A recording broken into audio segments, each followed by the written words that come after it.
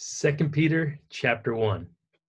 Simon Peter, a bondservant and apostle of Jesus Christ, to those who have obtained like precious faith with us by the righteousness of our God and Savior, Jesus Christ. Grace and peace be multiplied to you in the knowledge of God and of Jesus our Lord, as his divine power has given to us all things that pertain to life and godliness, through the knowledge of him who called us by glory and virtue, by which we have been given to us exceedingly great and precious promises, that through these you may be partakers of the divine nature, having escaped the corruption that's in the world through lust. But also for this very reason, giving all diligence, add to your faith virtue, to virtue knowledge, to knowledge self-control, to self-control perseverance, to perseverance godliness, to godliness brotherly kindness, and to brotherly kindness love. For if these things are yours and abound, you will be neither barren nor unfruitful in the knowledge of our Lord Jesus Christ. For he who lacks these things is short-sighted, even to blindness, and has forgotten that he was cleansed from his old sins. Therefore, brethren, be even more diligent to make your call and election sure. For if you do these things, you will never stumble. For so an entrance will be supplied to you abundantly into the everlasting kingdom of our Lord and Savior, Jesus Christ. For this reason, I will not be negligent to remind you always of these things, though you know and are established in the present truth. Yes, I think it's right, as long as I'm in this tent, to stir you up by reminding you, knowing that shortly I must put off my tent, just as our Lord Jesus Christ showed me. Moreover, I will be careful to ensure that you always have a reminder of these things after my decease. For we did not follow cunningly devised fables when we made known to you the power and coming of our Lord Jesus Christ, but were eyewitnesses of his majesty. For he received from God the Father honor and glory, when such a voice came to him from the excellent glory, "This is my beloved Son, in whom I am well pleased." And we heard this voice which came from heaven when we were with him on the holy mountain. And so we have the prophetic word confirmed, which you do well to heed as a light that shines in a dark place, until the day dawns and the morning star rises in your hearts, knowing this first, that no prophecy of Scripture is of any private interpretation. For prophecy never came by the will of man, but holy men of God spoke as they were moved by the Holy Spirit. 2 Peter chapter 2. But there were also false prophets among the people, even as there will be false teachers among you, who will secretly bring in destructive heresies, even denying the Lord who bought them, and bring on themselves swift destruction. And many will follow their destructive ways, because of whom the way of truth will be blasphemed. By covetousness they will exploit you with deceptive words. For a long time their judgment has not been idle, and their destruction does not slumber.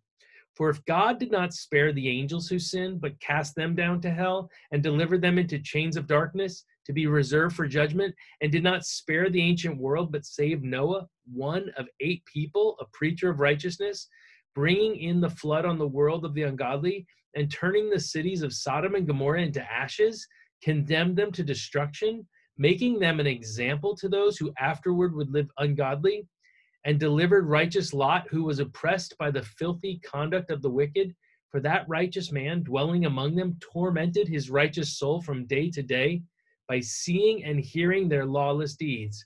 Then the Lord knows how to deliver the godly out of temptations, and to reserve the unjust under punishment for the day of judgment, and especially those who walk according to the flesh in the lust of uncleanness and despise authority.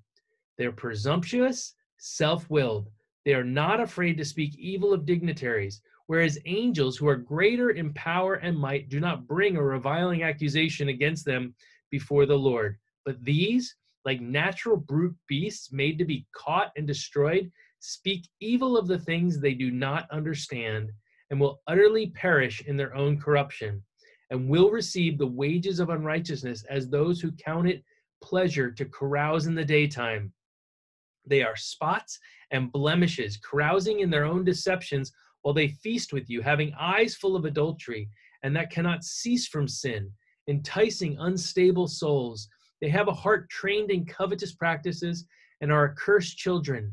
They have forsaken the right way and gone astray, following the way of Balaam, the son of Beor, who loved the wages of unrighteousness, but he was rebuked for his iniquity. A dumb donkey speaking a man's voice restrained the madness of the prophet. These are wells without water, clouds carry about by a tempest, for whom is reserved the blackness of darkness forever. For when they speak great swelling words of emptiness, they allure through the lust of the flesh, through lewdness, the ones who have actually escaped from those who live in error. While they promise them liberty, they themselves are slaves of corruption.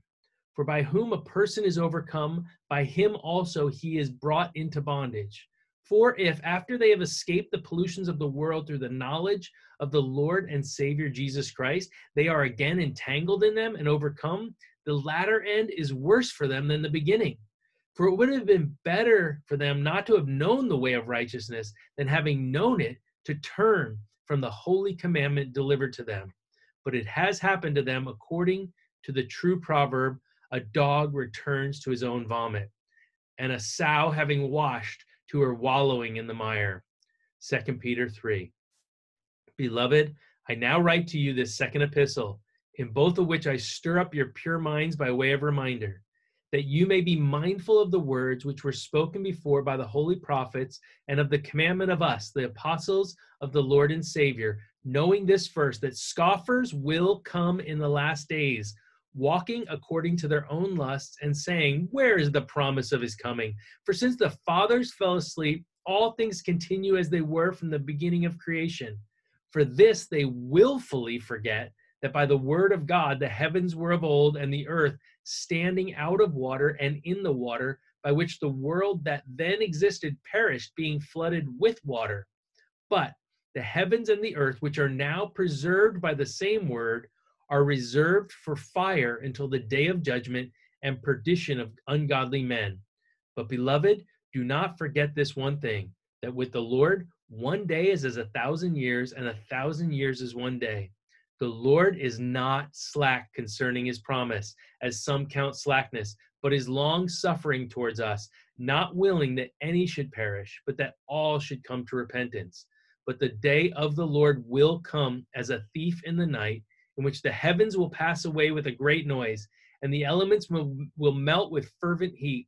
Both the earth and the works that are in it will be burned up. Therefore, since all these things will be dissolved, what manner of persons ought you to be in holy conduct and godliness, looking for and hastening the coming of the day of God, because of which the heavens will be dissolved, being on fire, and the elements will melt with fervent heat. Nevertheless, we, according to his promise, look for new heavens and a new earth in which righteousness dwells. Therefore, beloved, looking forward to these things, be diligent to be found by him in peace, without spot and blameless, and consider that the long suffering of our Lord is salvation, as also our beloved brother Paul, according to the wisdom given to him, has written to you, as also in all his epistles, speaking in them of these things, in which are some things hard to understand, which untaught and unstable people twist to their own destruction, as they do also the rest of the scriptures. You therefore, beloved, since you know this beforehand, beware, lest you also fall from your own steadfastness, being led away with the error of the wicked, but grow in the grace and knowledge of our Lord and Savior, Jesus Christ. To him be the glory both now and forever. Amen.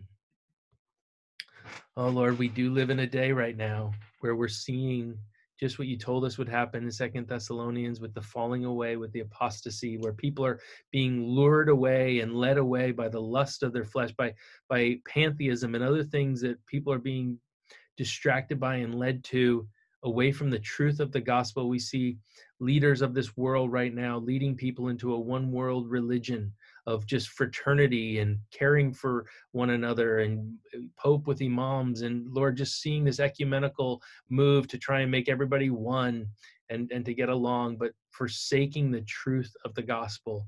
Lord, in the process. We see it happening before our very eyes. This coronavirus has led us to a place now where we're seeing literally the formation of a one world religion, a one world government, a cashless society, all the things that you said would be coming. And God, we know that there will be mockers and those, and they're actually fulfilling your word even today as we are here right this minute in May of 2020, Lord. We are seeing these things fulfilled, and we're seeing those who are fulfilling even this verse, that mockers will come, and they are mocking what we say about the end times, about the rapture. But Lord, we know you're coming soon. You promised it, and Jesus, we believe it. And so, Father, we want to live according to these truths, and we want to live for you. And Father, we pray that you would open blind eyes to see this truth and to set captives free so that people wouldn't be left behind. In Jesus' name, amen.